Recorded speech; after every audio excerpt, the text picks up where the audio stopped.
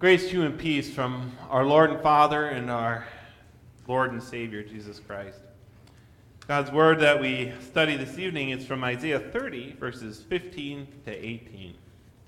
For thus says the Lord God, the Holy One of Israel, in returning and rest you shall be saved. In quietness and confidence shall be your strength, but you would not. And you said, No, for we will flee on horses, therefore you shall flee. And you said, We will ride on swift horses. Therefore those who pursue you shall be swift. 1,000 shall flee at the threat of one. At the threat of 5 you shall flee, till you are left as a pole on top of a mountain and as a banner on a hill. Therefore the Lord will wait, that he may be gracious to you. And therefore he will be exalted, that he may have mercy on you. For the Lord is a God of justice. Blessed are those who wait for him. So far the word of the Lord. Sanctify us by your truth, O Lord. Your word is truth. Amen.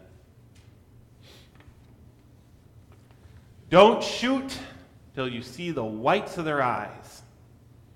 That's a famous command reportedly given by Colonel William Prescott at the Battle of Bunker Hill on June 17, 1775. Along with the command to wait till they could see the whites in their eyes, he reportedly also told them to aim specifically at the officers. Some historians debate whether this was actually ever commanded. That's what historians do, right? Debate everything. Nothing really happened. But whether the command was actually given or not, the colonists certainly did do this. The results of the battle show that they were careful in selecting their targets and did wait to make their limited ammunition count, and that they did aim at the British officers. The British suffered more than double the casualties that the Americans did in that battle, and a large number of them were officers. The colonists technically didn't win the battle. They ran out of ammunition, and eventually the British took the fort, or the hill, sorry. Nevertheless, many historians believe that the seeds of the final American victory were laid right here at this battle. Even though they maybe didn't technically win the battle, their waiting did pay off.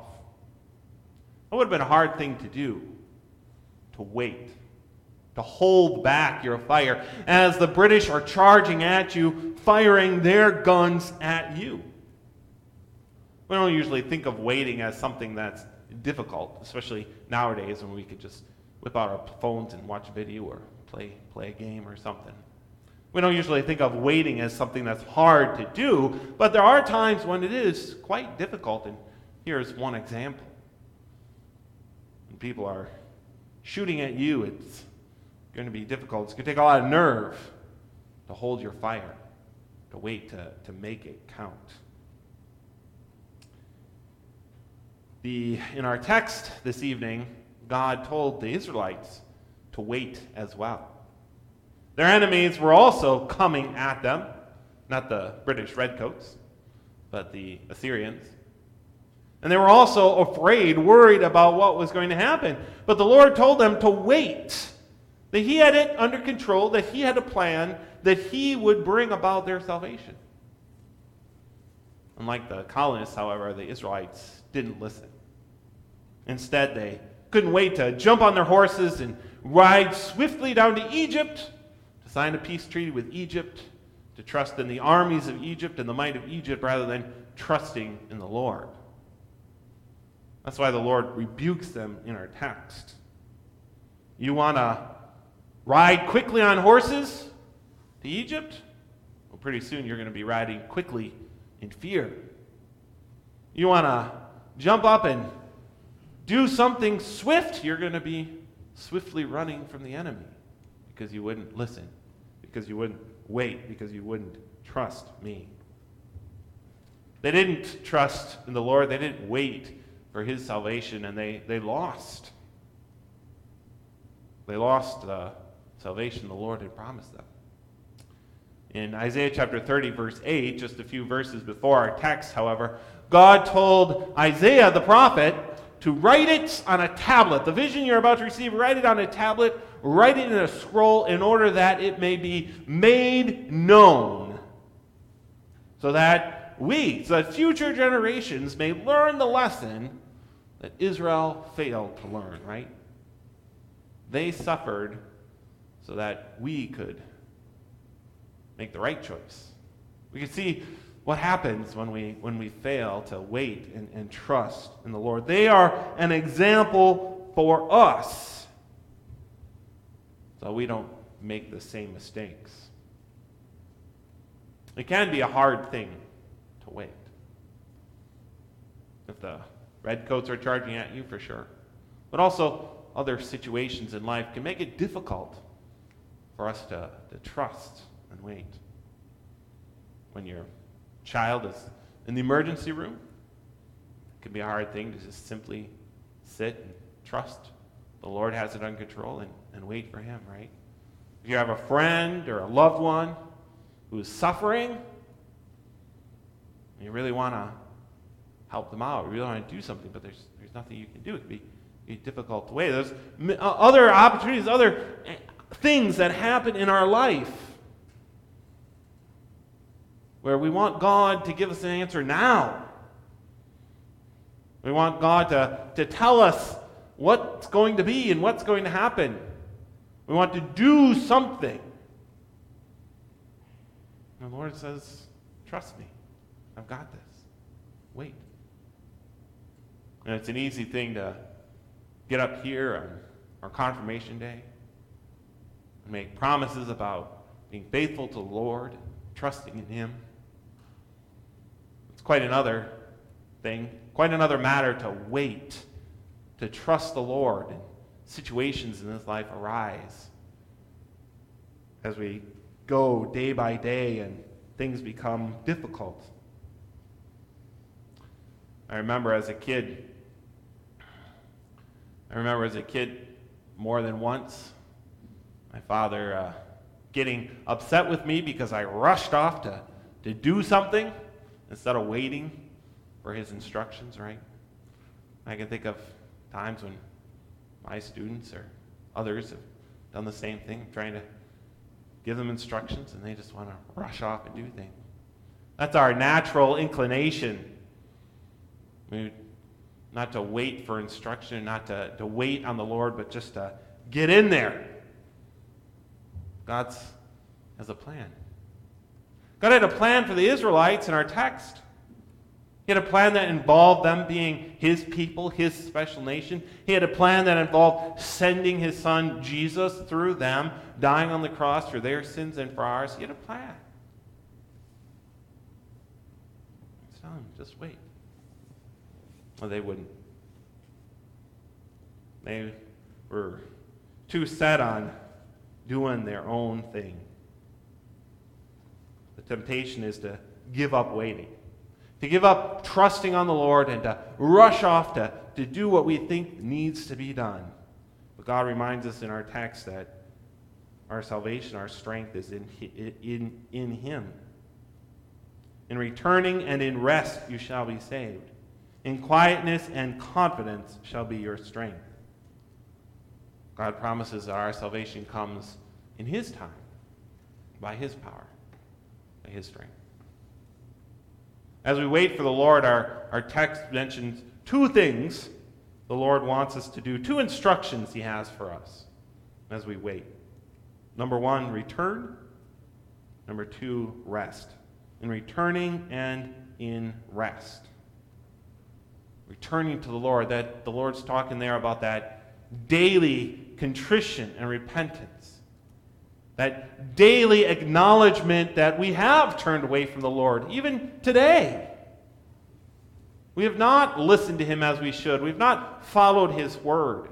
That daily acknowledgement that our choices and the way we would do things are wrong, are sinful. Confessing those sins and thereby turning away from the sin, acknowledging the power that sin has over us in our life. Yes, sin has power over me. But turning back to the Lord and repentance and knowing the forgiveness that is ours through Christ Jesus. Return and rest. Along with that daily contrition and repentance comes that daily prayer and Bible study, that opportunity to lay our burdens on Jesus and to find rest in His Word. That's what the Lord is talking about in our text. Return and rest. Turn to me, lay your burdens on me, and find that rest in my Word. Then wait. Wait for His salvation. Wait for His strength. When I talk about waiting for the Lord's strength, I don't mean that we sit around until we feel strong and filled with power, right? If we're feeling like that, if we're feeling the Holy Spirit, it probably just means we've had too much coffee. What the Lord means, what He's talking about here, is we come to Him, that daily confession, we put our burdens on Him, we start our day with that word, and then we go about our business waiting to see how the Lord will bless us in our life. We don't wait until we feel strong. We go about our business and wait to see how the Lord is going to be with us, how He's going to bless us that day. See His strength in our life. If you're anything like me, you sometimes wake up with a long list, all the things that have to get done today, often a list that seems too long for the hours of the day. And the temptation can be, I got to get to it. The best way to get it done is to get up on the horse, swiftly get to it. God reminds us in our text, set aside that time, to take that time to wait. Our salvation doesn't come from being swift to ride down to Egypt, to swift to do the things that we think need to be done, but our salvation comes from taking that time, daily taking that time to return to the Lord, to find rest in Him, to put our burdens on Him, and find strength in His Word. Remember, your strength comes from the Lord. In returning and rest you shall be saved. In quietness and confidence shall be your strength. Daily confession, prayer, Bible study, and then waiting to see if the Lord blesses us in our life. This is how we live as Christians. This is how we live in the Lord's strength. Because the Israelites would not wait for the Lord promises that He will wait for them. Do you see that in our text? Because you would not wait for me, I will wait to be gracious to you. Because you would not wait for me, I will wait until I am exalted to be merciful to you. The word exalted means to be lifted up. Because we fail to wait for Him, God says, I'm going to be lifted up. There's reference to the cross there, isn't it? And through that lifting up of Christ, I will have mercy on those who didn't listen and those who didn't wait. The Lord is waiting for us to return so that He can show us mercy through His Son, Jesus Christ. The Lord is good to those who wait for Him, to the soul who seeks Him. As we end one year and begin another, it's a good time to remind ourselves. To remind ourselves that we too need to return to the Lord. This isn't something that we need to do every 500 years or every 30 years. It's something we need to do every day of our lives. To return to the Lord and find that rest. We haven't always waited for Him as we should, but He's waiting for us. It took a lot of nerve for those colonists to wait till they could, quote unquote, see the white of the eyes. I don't think they literally waited quite that long. I can't even see the white of any of your eyes. You're not that far away. But it did take a lot of nerve for them to wait and make their shots count, but it paid off in the end. Waiting on the Lord sometimes takes faith. nerve, the Lord promises it will pay off in the end. Returning to the Lord, we will find his salvation. And we'll find him waiting for us. Amen.